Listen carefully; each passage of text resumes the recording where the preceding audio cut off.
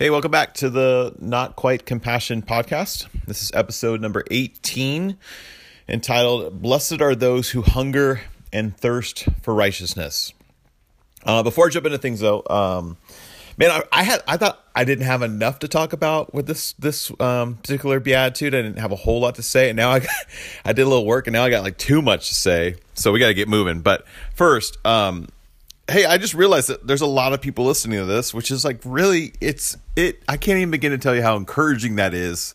But it's also just weird doing a podcast because, hey, buddy, my youngest just walked in. Because you feel like, because there's no one listening when I do it live. I'm just sitting in this room. There's a cat with me right now. But that's really about it. So you don't get any feedback. I don't have any way of like seeing a look on your face, or you smile, or you look confused, or you checking your phone because you're bored. I don't have any of those indications. And so anytime I get any kind of feedback, it's like really, really, really helpful. So all that to say, if you ever want to leave a comment or give suggestions or have questions, I would be so excited to hear them. I really would. I get those occasionally, but I'd love to hear more, just because I'm looking at the amount of people that are listening.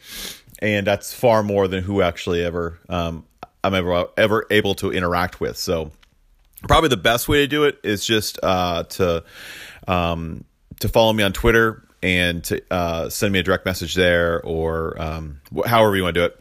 And that's just simply at Kyle Reynolds. So KyleReynolds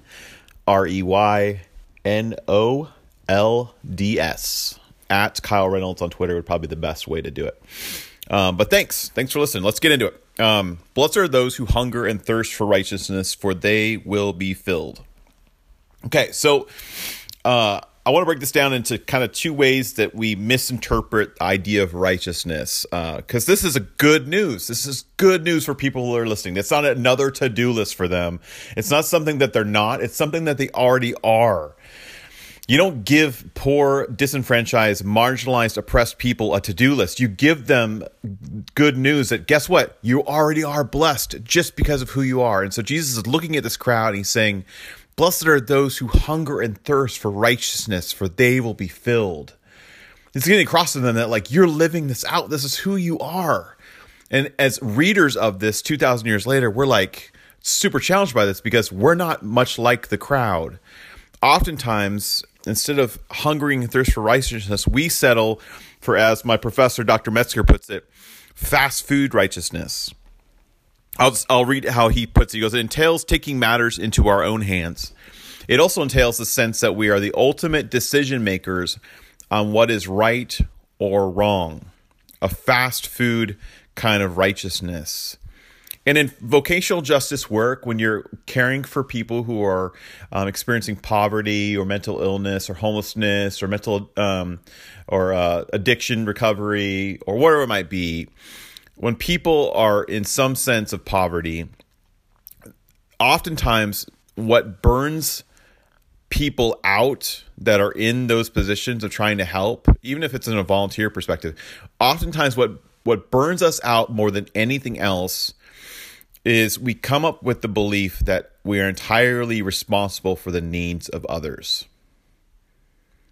When you start to believe that it's all on your shoulders, unless you show up and do something, that person's screwed, that's the best way to get on the on-ramp towards the freeway, towards that's a terrible I got like halfway down that path of trying to like roll out that impromptu metaphor. And then as I was doing it, I was like, oh, this is awful. Okay. But you get what I'm saying. This is just, it's a really great way to get burnt out, is when we start thinking that we're entirely responsible for the needs of others. And it's the reason why this happens so often is because we're caring for the needs of people. And have you ever had like someone that you're interacting with and you're caring, like they're in need or whatever it might be, you know? And it goes from like they're asking for help and you give them help, and then they ask for more help and you give them more help. And then it goes from like them asking for something from you to now you start feeling like they're asking for parts of you. You know how like if there's this boundary that somehow got crossed, and now you like feel as if you're continually indebted to them because they continually play the victim. And that's how the relationship dynamic between the two of you somehow gotten set in motion. It's like permanently fixed there, where they're the victim in need of help and you're the person coming to help them. And if you don't come and help them, then they get to continue to play this victim card, placing you always indebted to them. It's actually a form of manipulation. And it's in that sense of like feeling uneasy, and maybe you lash out and get angry, or maybe you just burn out, right? You ghost them, you don't ever talk to them again. It's this reaction to feeling like this boundary's crossed because they no longer are asking things from you; they're asking for parts of you, and it's ultimately it ends up becoming undignifying of you and of them. One of the things that is probably most helpful for me to learn how to say in all these years of trying to help people is just simply the statement, I'm not going to do that. Because I used to like apologize profusely, which just perpetuates the cycle of victimhood. Of like, I'm so sorry, I can't do that. Oh gosh, I'm so sorry. I hope I'll pray for you, or whatever. You can hedge it however Christian you want, but there's nothing to apologize for. I'm not being like cold-hearted. I'm just recognizing where I end and they begin. And when I recognize that boundary, guys, it's actually really dignifying of the other, because it sends a message to them that you are your own person. And I'm my own person, and I've ended here in my relationship to you, and what I'm able to do for you. That has ended, and now this is where you begin, because you're your own unique individual person. And I think there's dignity in that, and I'm not going to cross that boundary either on my end. I'm not going to attempt to become you, and I'm not going to allow you to attempt to become me. Does that make sense? It's actually wonderfully dignifying. It probably won't be received that way, but what you're doing is you're re-inviting that person into health, into an avenue out of perpetual victimhood. Ultimately, what you're doing is you're pointing them to God, because God is three persons in one. Some people would be surprised to know, like, I'm actually really pretty in the spectrum of things. I'm actually relatively pretty conservative in my theology. Like I'm a firm believer in the Trinitarian God, in God the Father, God the Son, and God the Spirit, three persons in one. Because in this, I see intimate relationship, intimate connection, where God the Father relates to God the Son, and God the Son relates to God the Spirit. But they are also, while intimately connected, also wonderfully unique. And it's a picture for me of what community looks like here in our world. That you and we are gloriously connected to each other, intimately connected, but also distinctly unique. And I get this health from the Trinitarian God. I've seen that sometimes insecure leaders will make their followers or their subordinates feel like it all depends on them as well too. Like, you ever felt that? Like, maybe it's like, if you don't come, then we're not gonna.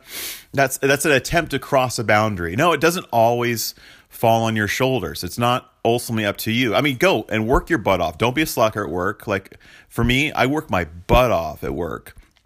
I come home physically sore most days, but there's also, it's like when my time there is over, it's over. I go home.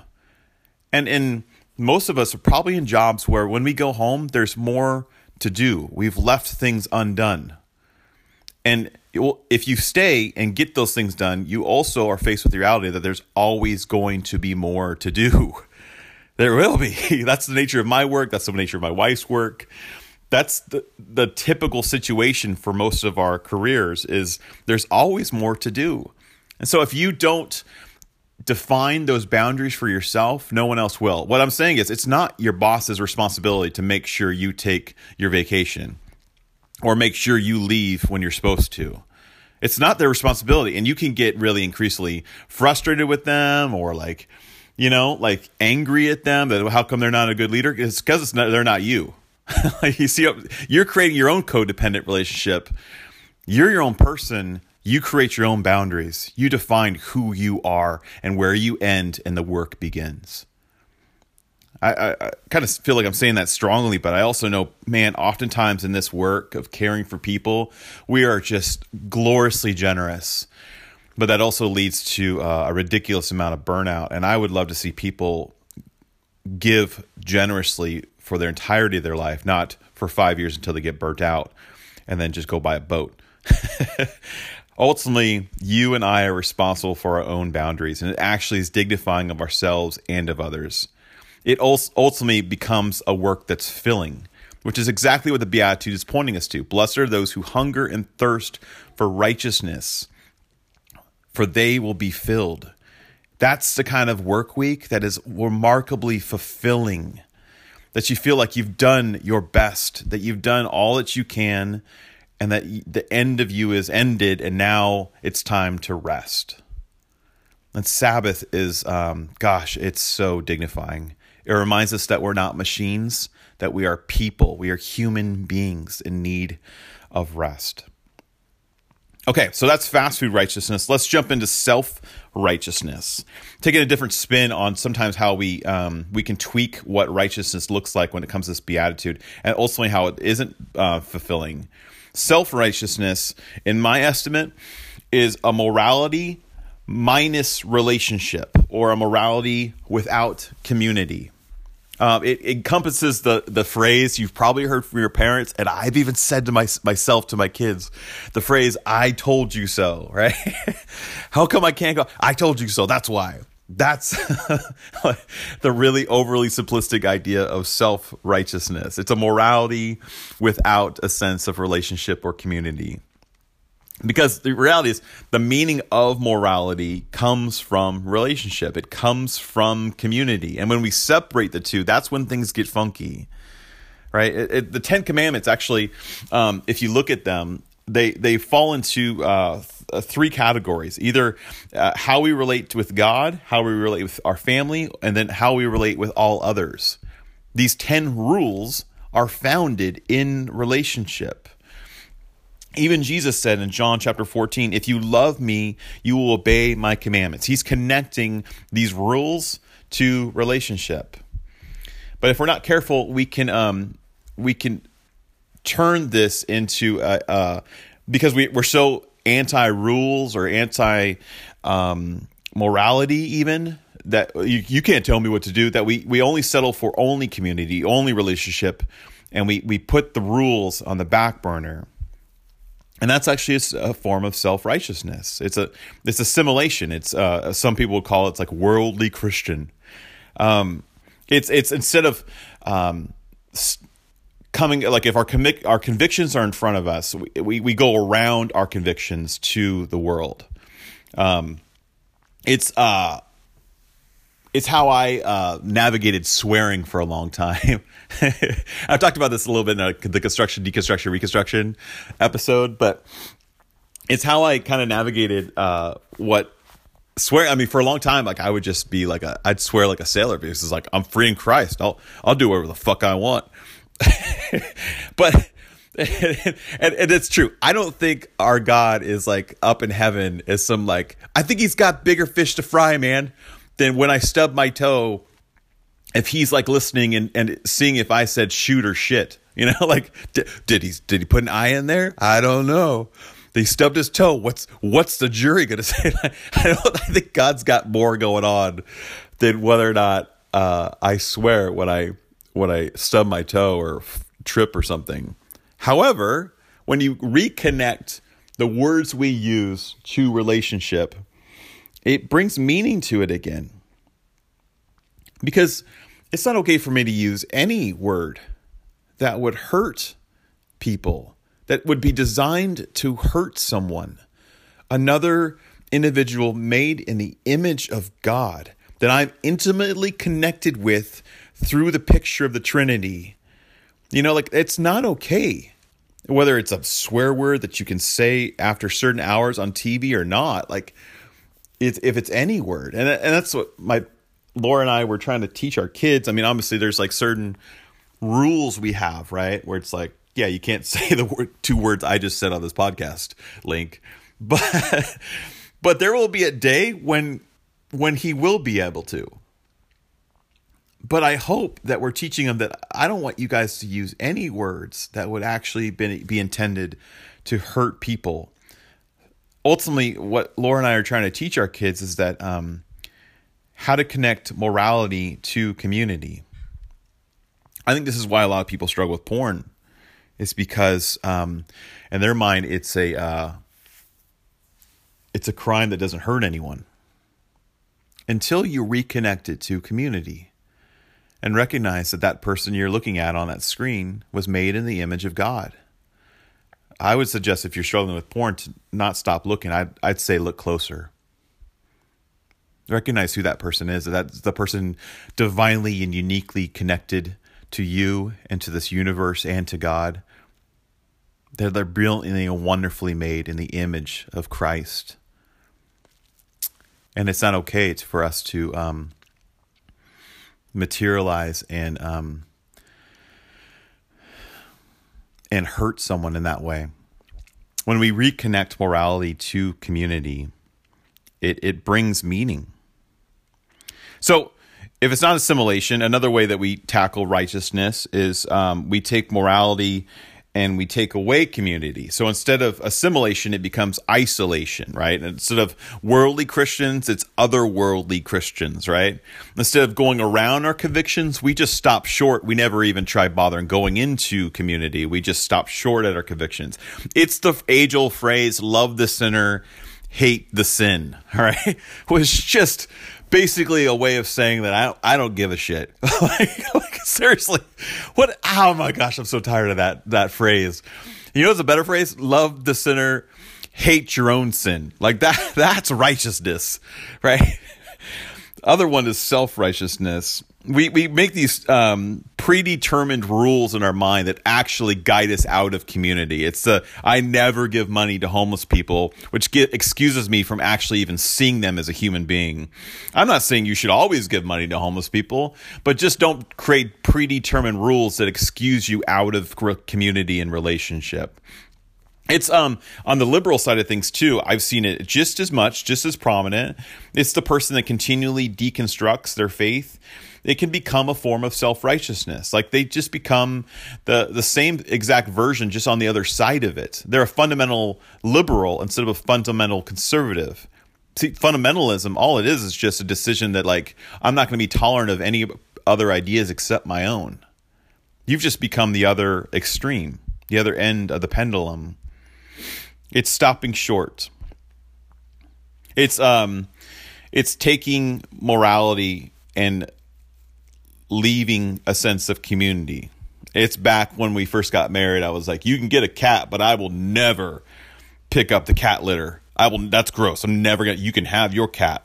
I'm making this rule, right? It's silly, I know, but if I love my wife, I'll pick up the cat litter because the love goes before the rule. Right? That's the point. That's the rule, is to love the Lord your God with all your heart, mind, soul, and strength, and to love others. That's the rule, right? Is to love. So which are you most like today? Is it like an isolation where you stop short, that you've put these rules in place? And I get why we do. It's just to protect ourselves. It's because we've had our boundary crossed and I won't be taken advantage of again. So I'll put these rules up to protect myself. And that's okay, but they should lead us back into healthy community, not isolate us from it, right? Or maybe it's assimilation where you've just given up the rules because you're free in Christ. You do whatever the hell you want, but you're hurting people. And ultimately, it's actually just only about you. It's just another brand of self-righteousness. It's what you set out to leave. Maybe a third way is instead of isolation or assimilation, it's a form of incarnation where it's morality plus community plus the Holy Spirit. Instead of worldly Christians or otherworldly Christians, it's world Christians. We don't stop short of our conviction or go around our convictions, but we go through our convictions full of grace and truth to love our neighbor as ourselves. Right? Christianity is the reason why I am open-minded. Because I think Christianity, going through that conviction, has made me wonderfully open-minded about the world and other religions and other people's cultures. It hasn't isolated me. It's made me more open posture to the world to celebrate the interconnectedness of humanity and how we're also wonderfully unique. That's propelled me, not isolated me from this idea.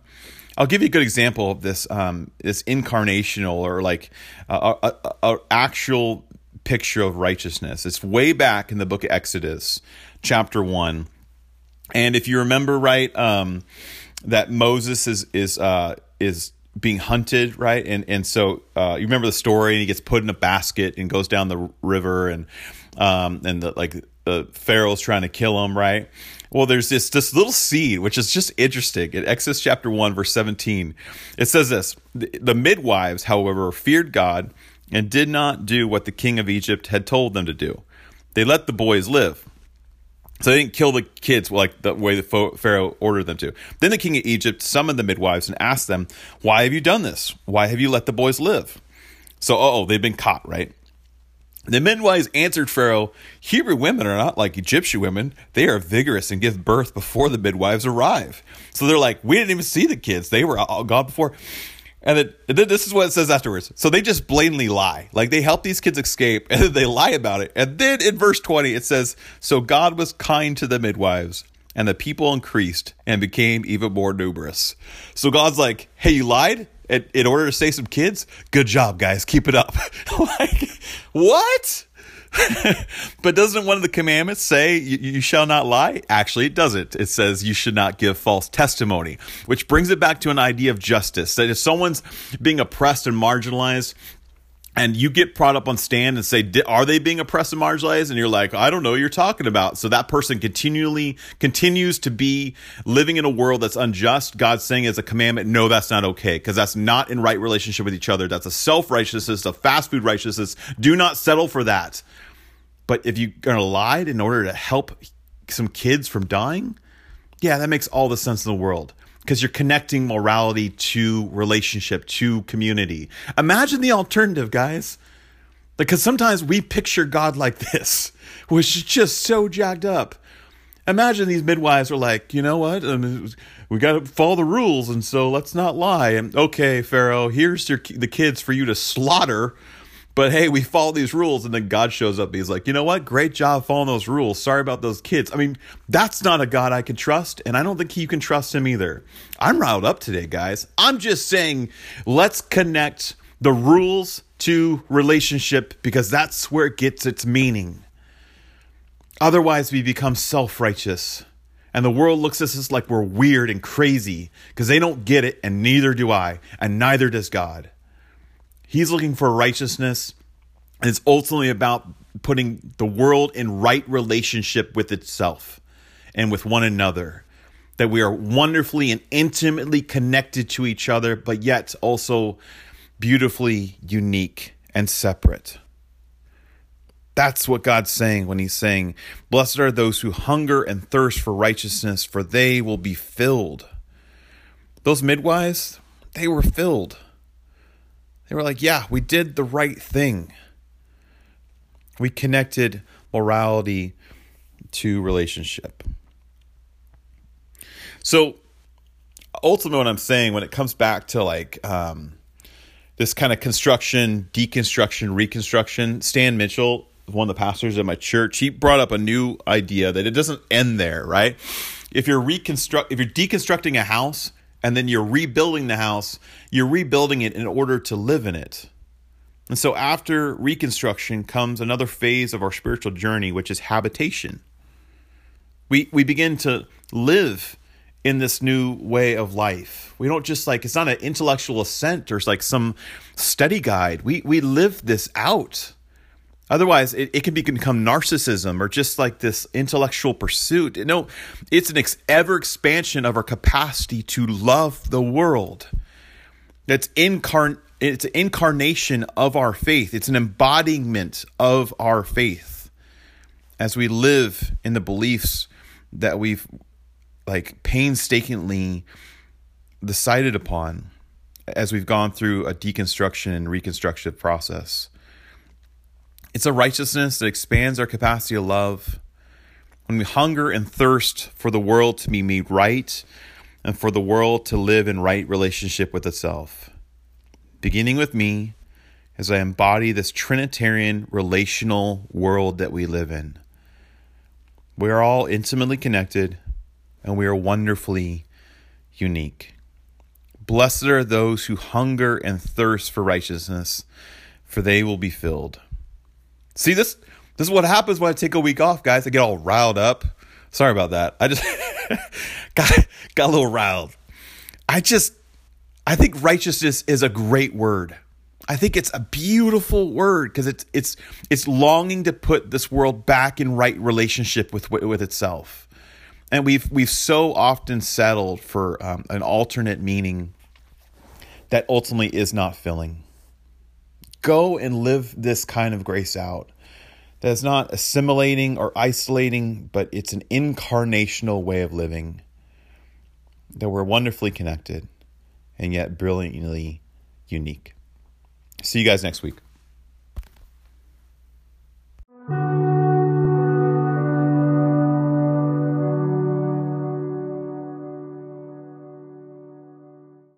The podcast you just heard was made using Anchor.